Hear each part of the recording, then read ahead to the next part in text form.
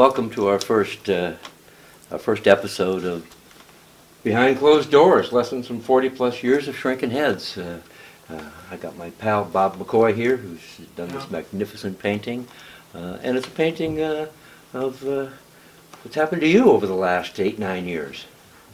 Yeah.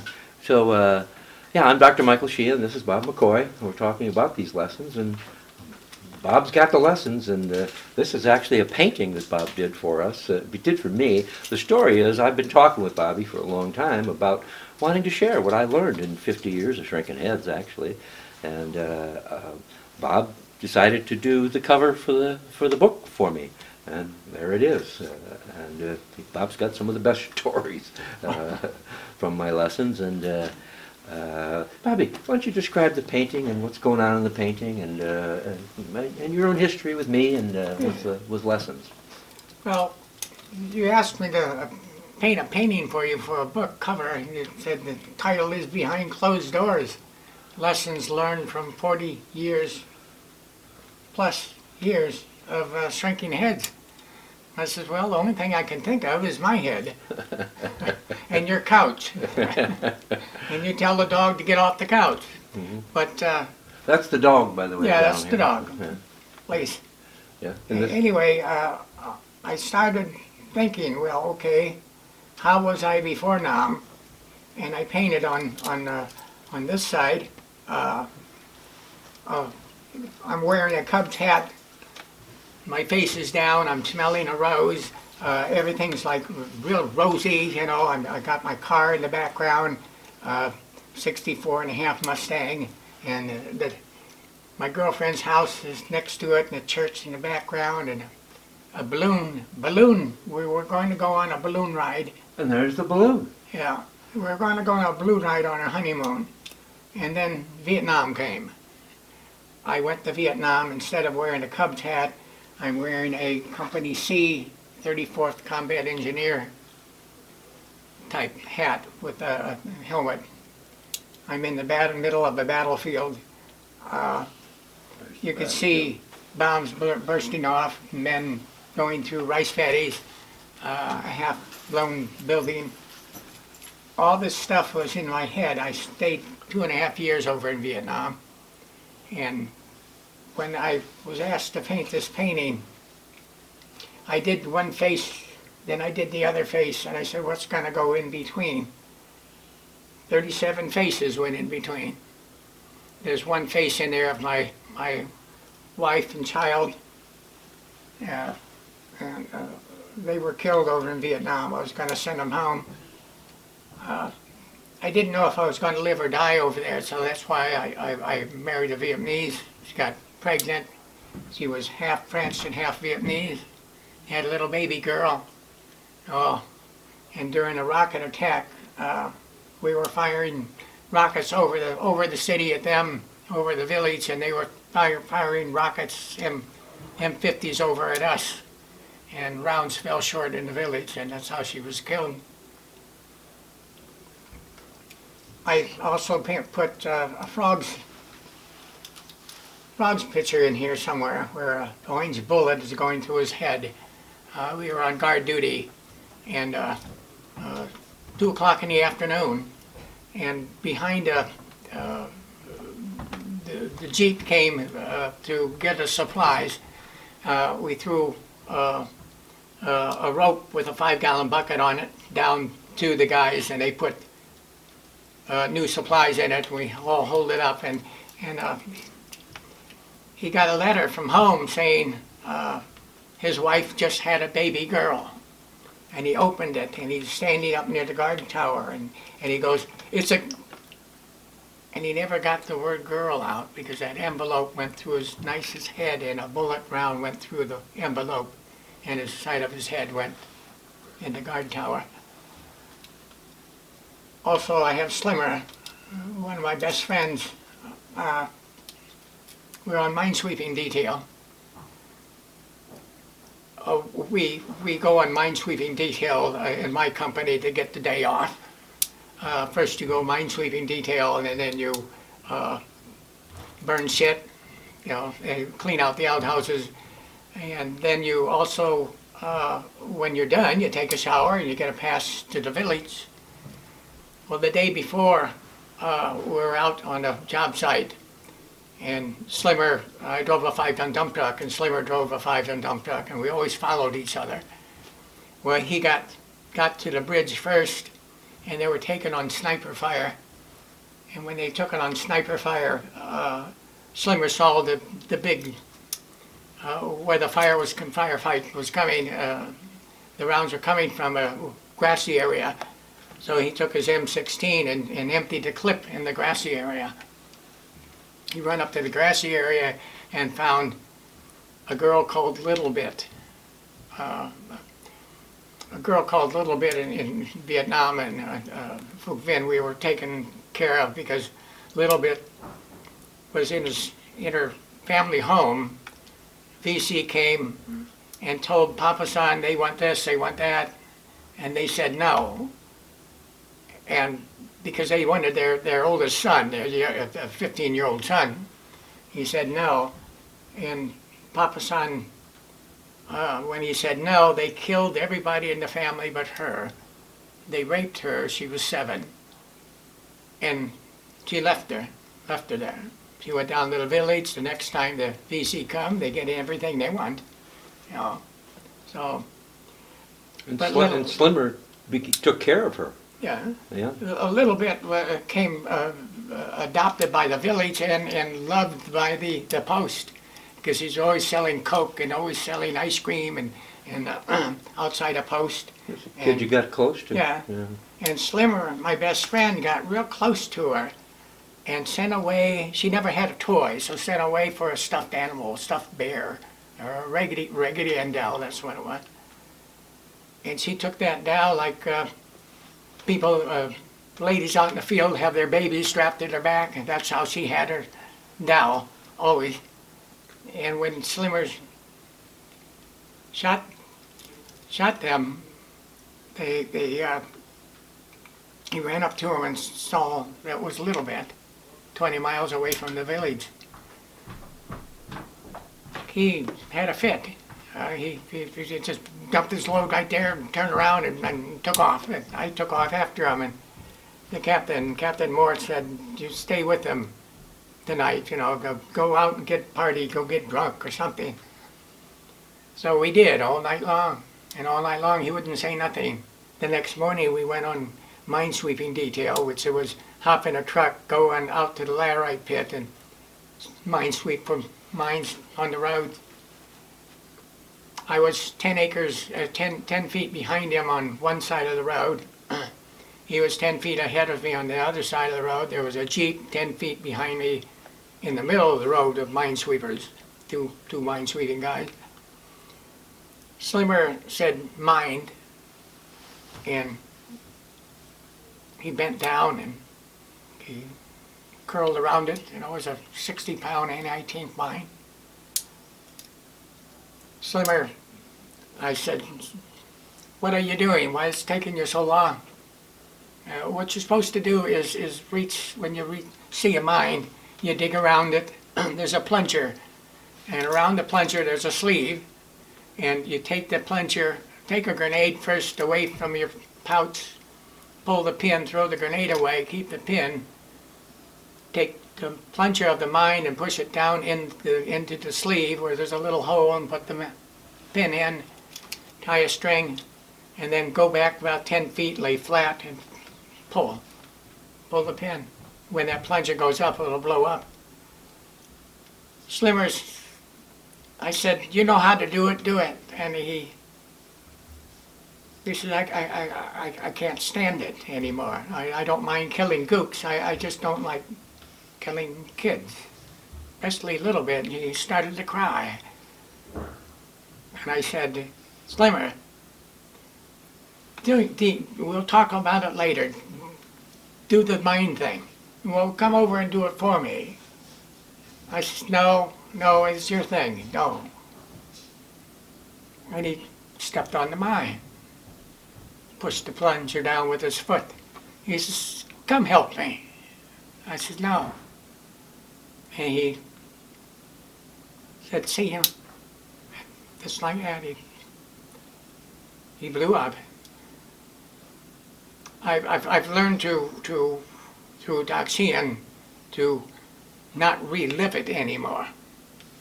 I learned not to relive it so I can tell it, so I can tell these people who still suffer from post-traumatic stress, it's okay to talk about it, but it's not okay to relive it over and over and over again. It hurts. The painting I painted 37. Number 37 was Slimmer's 5-ton dump truck number. And we were going to, after the service... That's why the 37 faces? Yeah, that's why the 37 faces.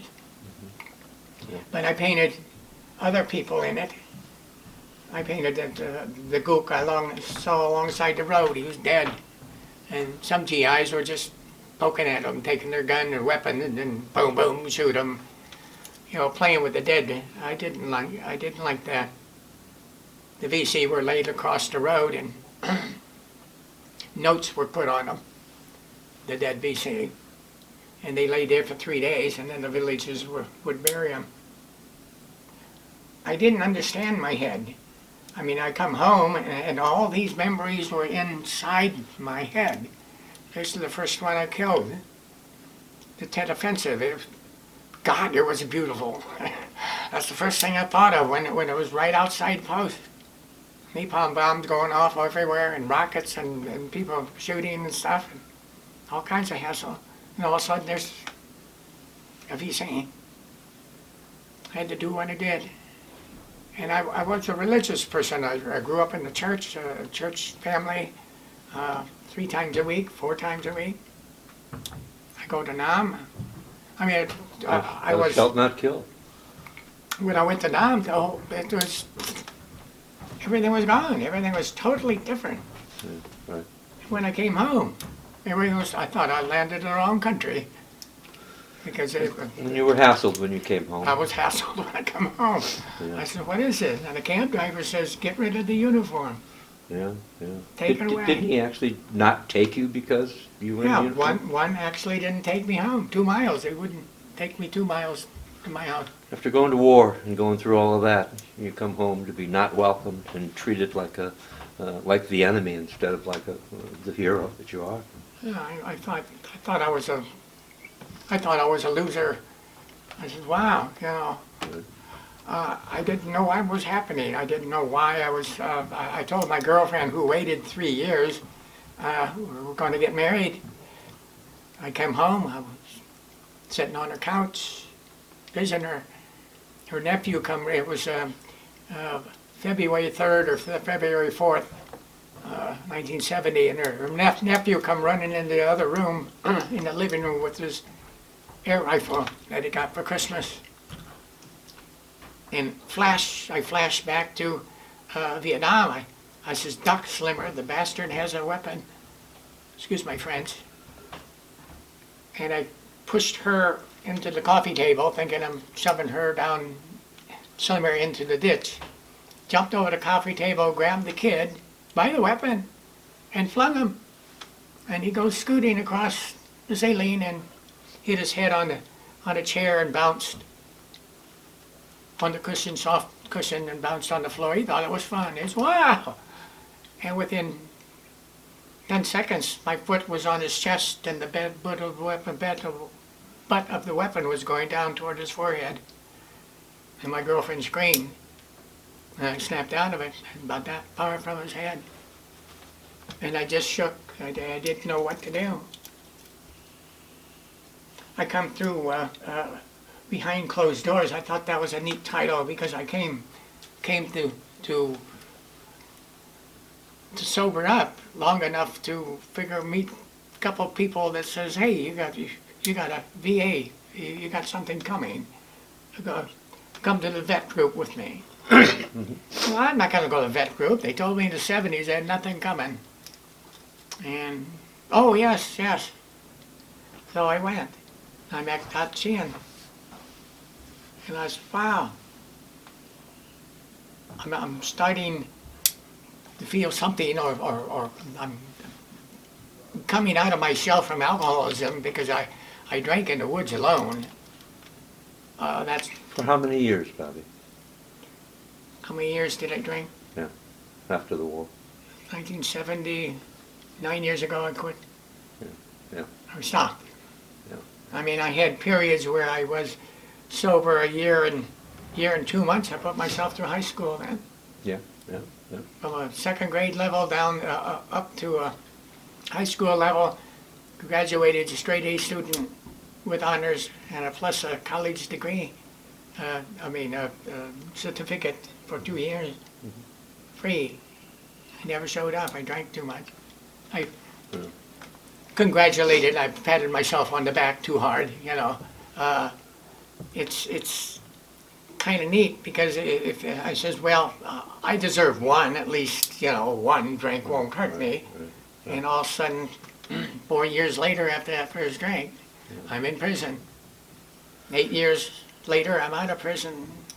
2 years later, I'm off parole. Parole officer hands me the paperwork and says, "You're off parole."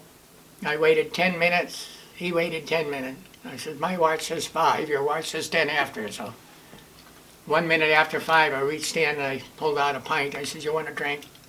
He called me a fool. He says, "Go get help."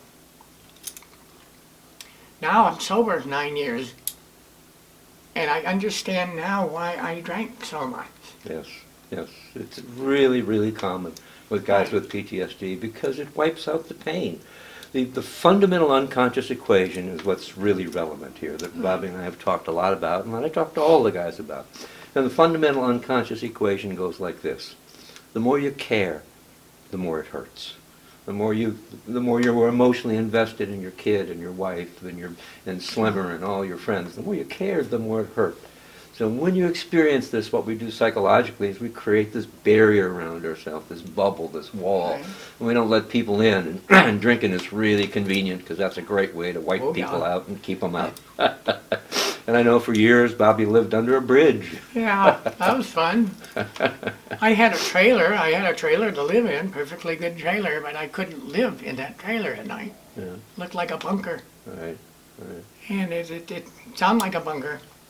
And sometimes I had nightmares of the bunker because one guy in the bunker, it's when the rounds come in 2 o'clock in the morning, you hit for the bunker. The first man in shishes all the snakes away.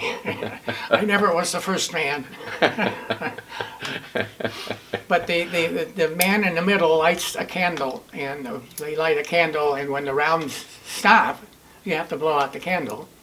Then you listen for 10 minutes and see if any ground attack or ground rounds coming in, and then it's safe to go peek your head out of the window, out of the bunker, Right. which is just a long hole in the ground with a curved roof with sandbags on it. Harmon decided one night we're getting rounds in, and we lit the candle, and they stopped, and he blew out the candle. He waited. Nothing's coming. He picked his head up, and boom. And I said, "Uh-oh." And I, "Get back down here." And I pulled him down. He had no head. I lit the candle, and that's what I saw. I said, "Blow out the candle, quick." So in AA, they have such a thing as candlelight meetings. I can't go to one because of the candle smell. I went to one and I freaked out. I went to one last week. Yeah. Yeah. And you've actually been able to... Just to see. Yeah, well, this is one of the ways we push back the PTSD. After talking about it, Bobby wanted to push it back, wanted to be able to do the candlelight ceremony. And guess what? I stayed for the whole meeting. All right, Bobby. I even blew out a candle. All right. I even smelt the candle. And I did flash back to that time. Yeah. But I didn't relive it. Yes. And that's why the painting, because I'm Put it in the painting. Together. Get it out of you and put it in the painting. Right. I have been absolutely thrilled to work with the guys that, like Bobby, that I've been able to work with. I work with almost exclusively Vietnam vets now, most of which are guys Bobby knows. Every single one of them has done well for 7, 8 years now, Right. and stayed sober, whereas they were all alcoholics, they were all violent, they all went to prison, they all had terrible, terrible war experiences, and now can talk about them and can talk about life. Talk about life. I mean, Bobby, I accepted- one of the things I want to be careful about here is that we don't run too long. We're gonna bring you back and talk some more and have you tell some more stories. Okay. But this is our introductory show. I just wanted to let you folks know what I've been listening to for the last 8, 9 years and what I've been dealing with. And every single guy that I talk to, I've asked, is it okay to tell your story? Is it okay to let other people know? Every single one of them says the same thing. Yes, I want the world to know what happened to me. I don't want it to happen to other people. And I think most of them have ended up anti-war.